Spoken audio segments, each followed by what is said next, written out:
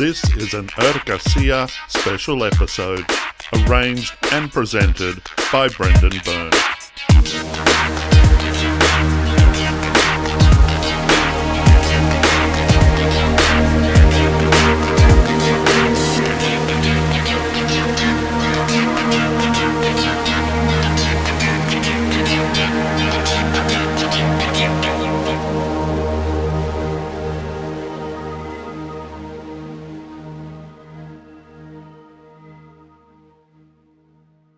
Hello and welcome to another edition of Garcia Special. My name is Brendan Byrne and I have the pleasure of being your host. In the last edition of Garcia Special, I spoke with trade unionist Chris Hughes about his religious background and how his formation in both the Roman Catholic and British Quaker traditions have shaped his attitudes toward justice and his approach to the world of work. In this episode, we continue our conversation, touching on the sometimes troubled relationship between religious faith and organised labour, and the challenges that face both the church and the union movement as the world around them changes. So, without any further ado, here is Garcia Special Episode 2, Conversation with a Quaker, Part 2.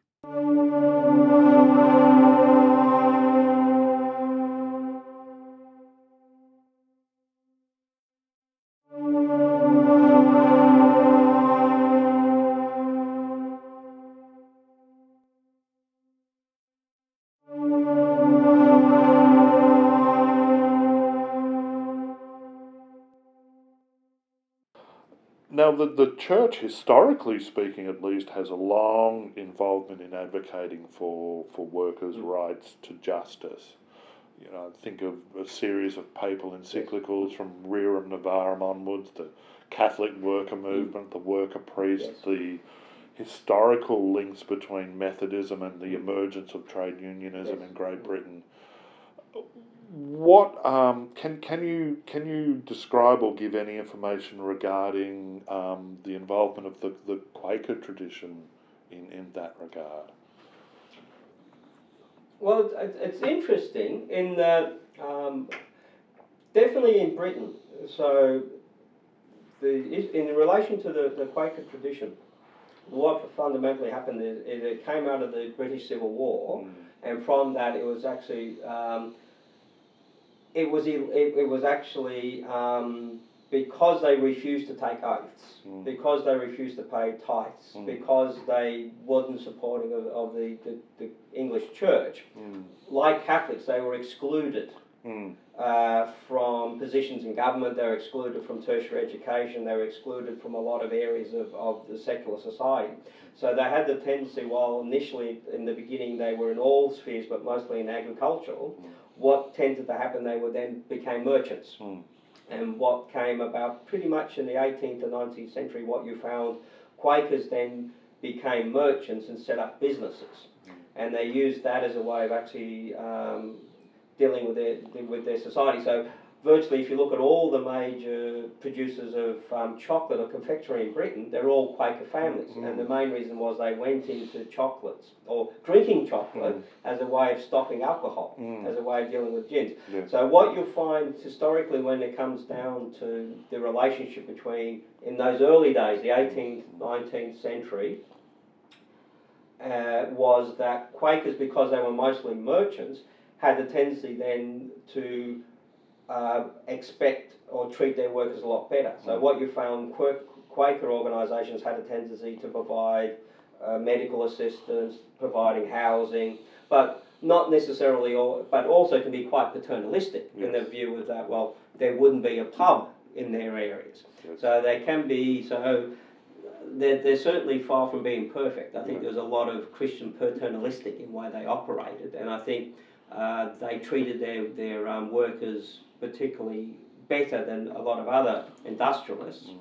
In the relation to their relationship with unionism, I would suggest that they would be comfortable with actually engaging with unions and seeing that workers should be represented. So I don't think there would be anti-trade union in the sense of ethically. I'd say quite a lot of them probably at areas where unions weren't necessarily active within their workforce. But I think if they were, they'd be quite comfortable with that.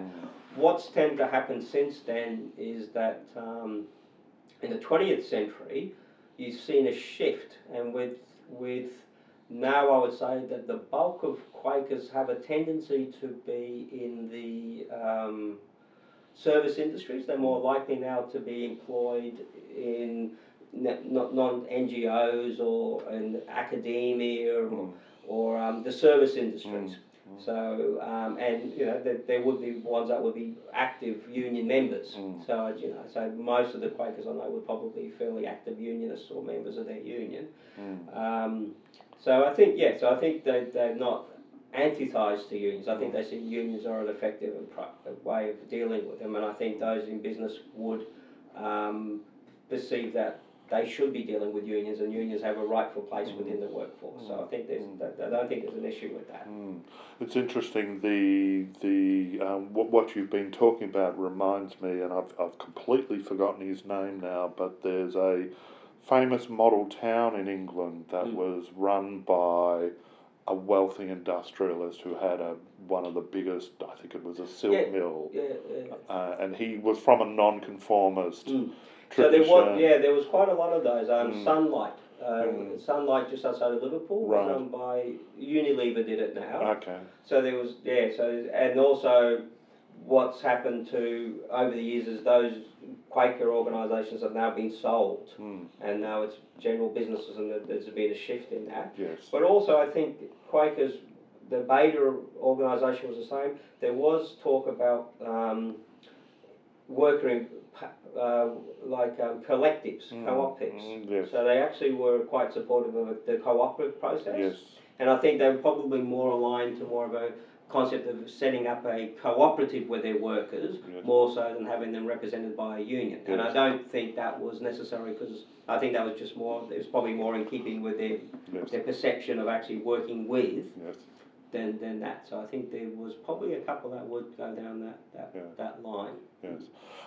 And what you've been talking about in terms of the Quaker attitude to workers reminds me very strongly of what used to be the working man's club movement and that sort of thing.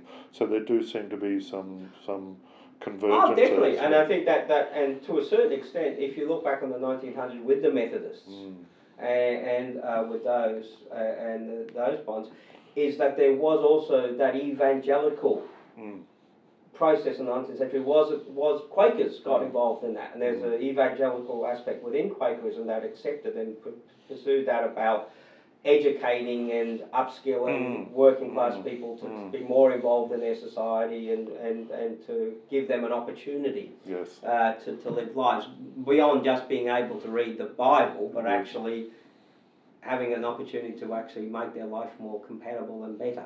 So I think there is.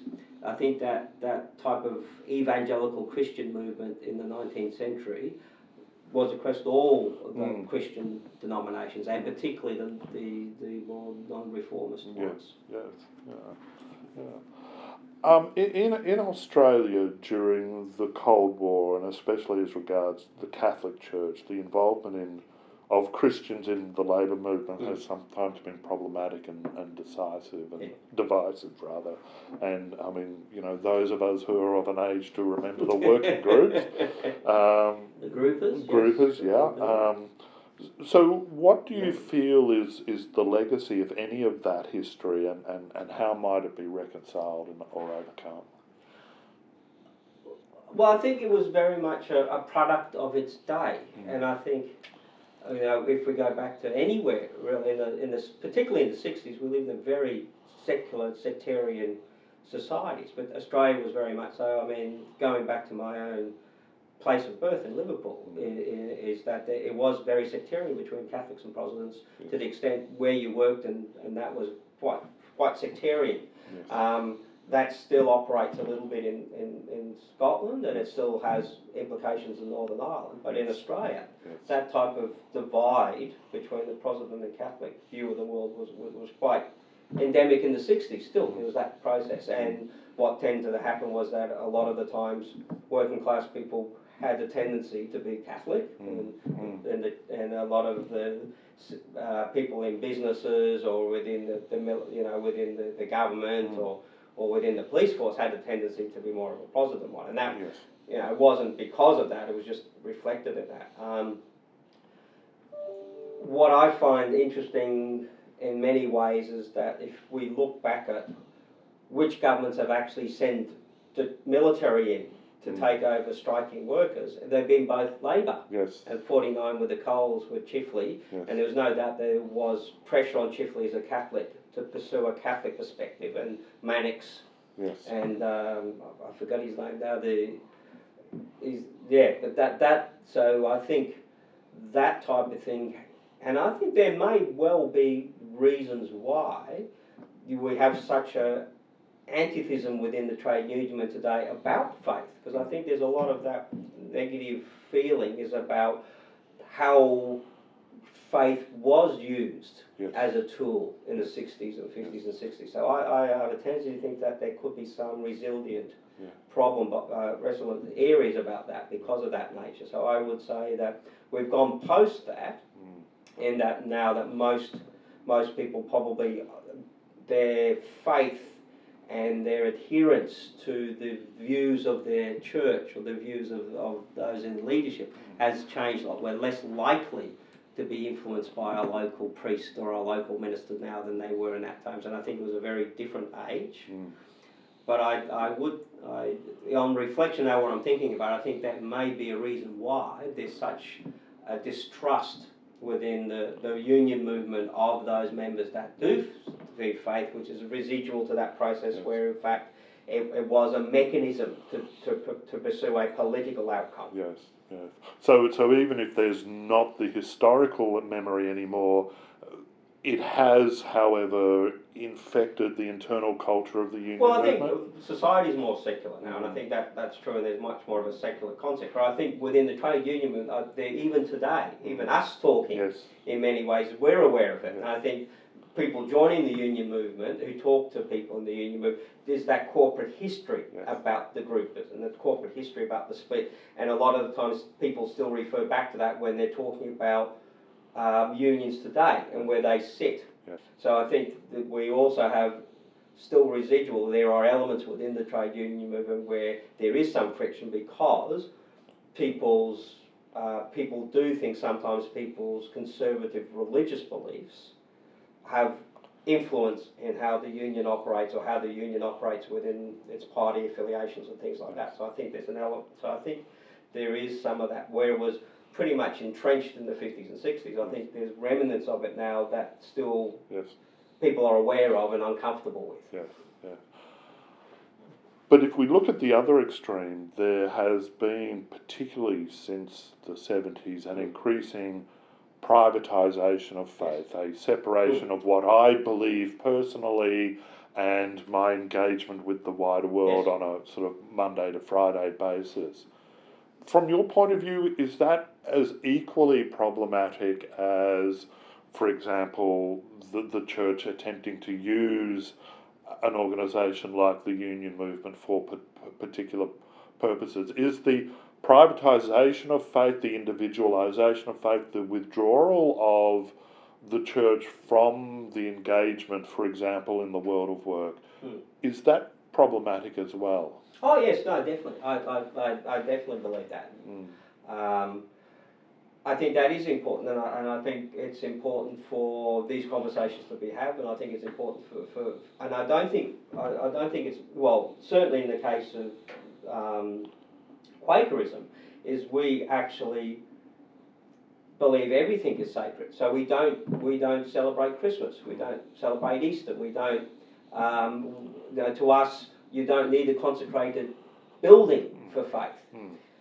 We don't necessarily. So in many ways, it's that the whole of life is sacred, and therefore we wouldn't support that compartmentalisation of that I'm a Christian on the Sunday, and then the rest of the week I'm part of my secular community. That there should, that's our aim. I mean, people have different ways in which they achieve that, but I would agree that it's important that even as trade unionists, we would say that a person is a citizen as well as a worker, and that there are aspects at work. There shouldn't be a separation between my life as a community member or a citizen and my life as a worker. That you can't make those conditions both. And I'd say the same thing is you can't separate somebody's faith and belief and how they interact with their society, including their workplace. I mean, I would have one of the concerns personally I have is I'm very concerned about the militarisation of our workforce now, where what concerns me is if I look at my old union, the Australian Manufacturing Workers Union, in the 50s and 60s, they had policies about transferring from defence to civilian productions, building ships. They actually were against the militarisation of production, but now it's actually going out there and celebrating and actually promoting the militarisation of our society by this government. They're building more warships to export the death traps. That concerns me. What I'm concerned about, I think in many ways, what's happened within the trade union movement is it's actually started to lose a lot of those values and ethics and has actually put work ahead of what is appropriate work.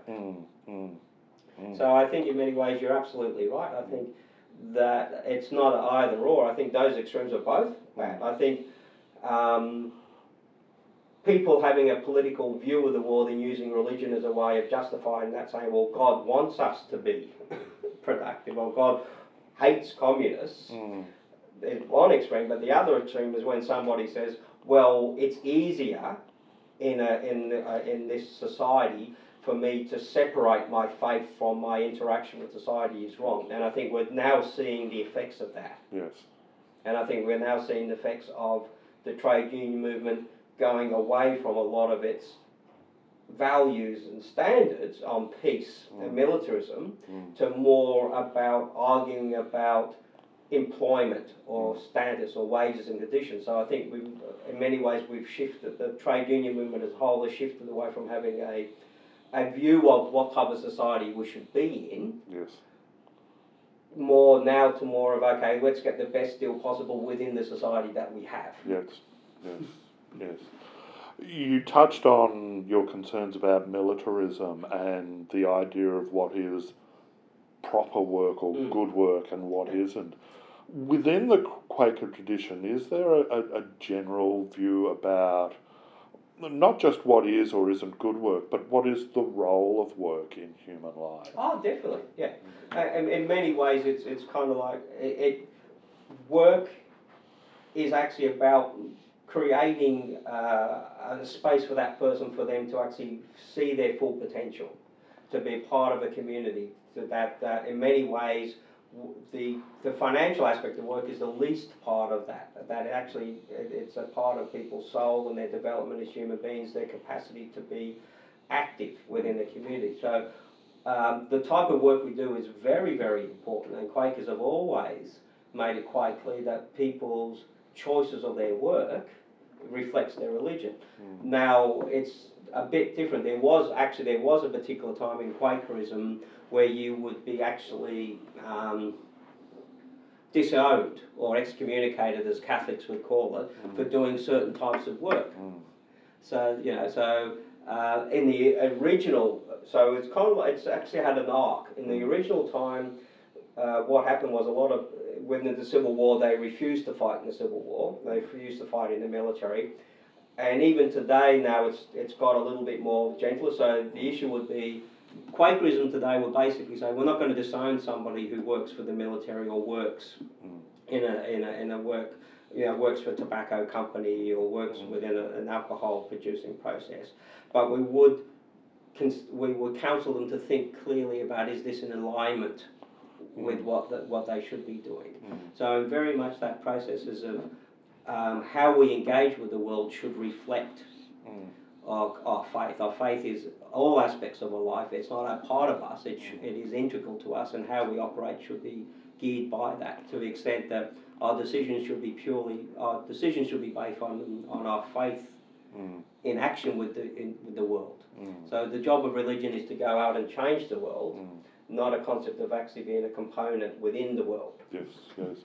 It's interesting because a lot of churches, including the Uniting Church, have recently made a bit of a big deal about de-investing in alcohol and fossil fuels and military technologies.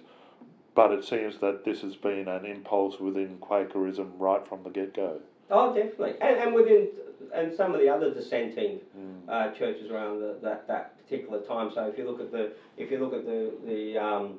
Mennonites, the Amish, they're very much in that 16th century, to a certain extent with Luther and that Protestant Reformation.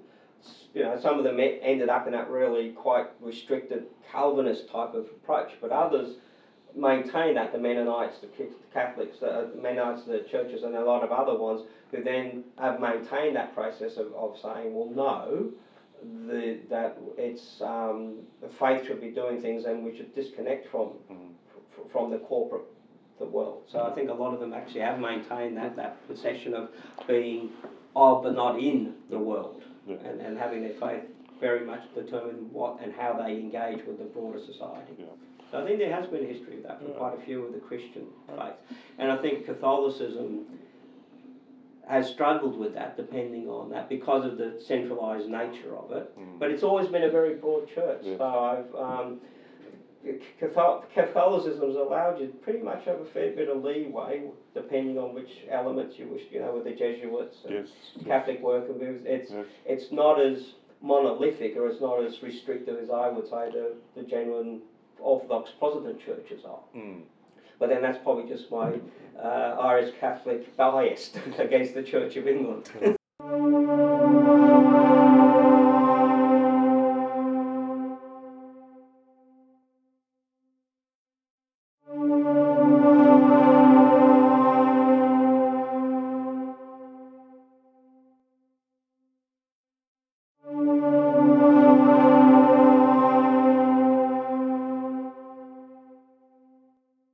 And with that slightly rueful admission, that's where we'll leave the conversation for the moment.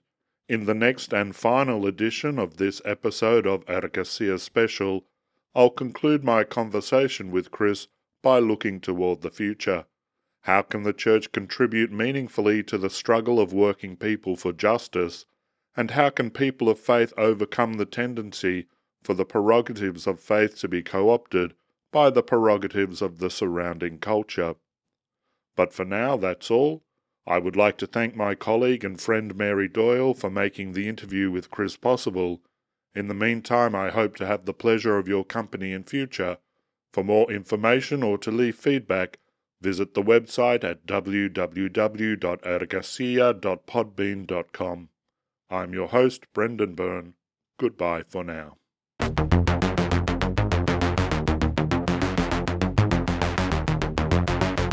This has been an Ergasia special episode. For more information, go to www.ergasia.podbean.com.